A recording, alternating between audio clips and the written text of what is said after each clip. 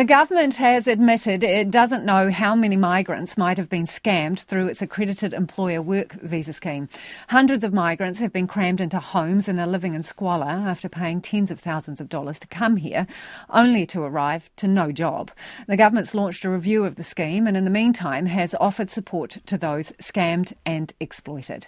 Adam Burns reports. The number of how many is a question Immigration Minister Andrew Little can't answer. I couldn't quantify. Hundreds of migrants have arrived in Auckland and are living in overcrowded homes, having spent thousands of dollars coming here and are waiting to work out what they'll do now. Andrew Little says 250 exploited migrants had been allocated to the Migrant Protection Visa, but he knows that doesn't tell the full story. We know that the number of people who currently are on a Migrant Exploitation Protection Visa it's roughly 250. Not every migrant worker who claims exploitation goes onto the Migrant Exploitation Protection Visa. So I expect the number who have experienced some form of exploitation will be bigger than that. This afternoon, Mr Little unveiled a support package for those who had fallen victim to bogus employers. A migrant worker who claims exploitation and can demonstrate it is entitled to go onto a Migrant Employer Protection Visa. That is a visa that lasts up to 6 months,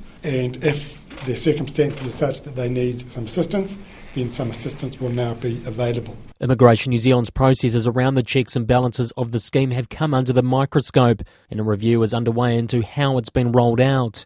The Minister says immigration rules are being strengthened and he promises there will be better checking of prospective employers and individual job checks. 90-day trial periods are also being removed for the Accredited Employer Work Visas. He says people who are considering a move here need to be wary. Watch out for the scams. If you are paying tens of thousands of dollars in New Zealand in order to come to work here, you are being scammed. That is not what it costs to get a visa to come here. So be very careful. But we don't owe a duty to those who go through irregular means in order to get here.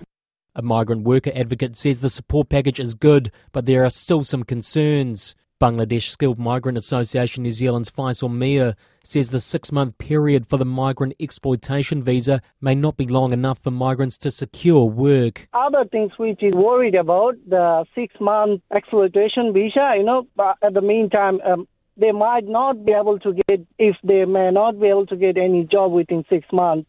So there might be another trouble. Mr Mia says many exploited migrants are still in a state of shock over their situation. Immigration New Zealand is expected to complete their review by December.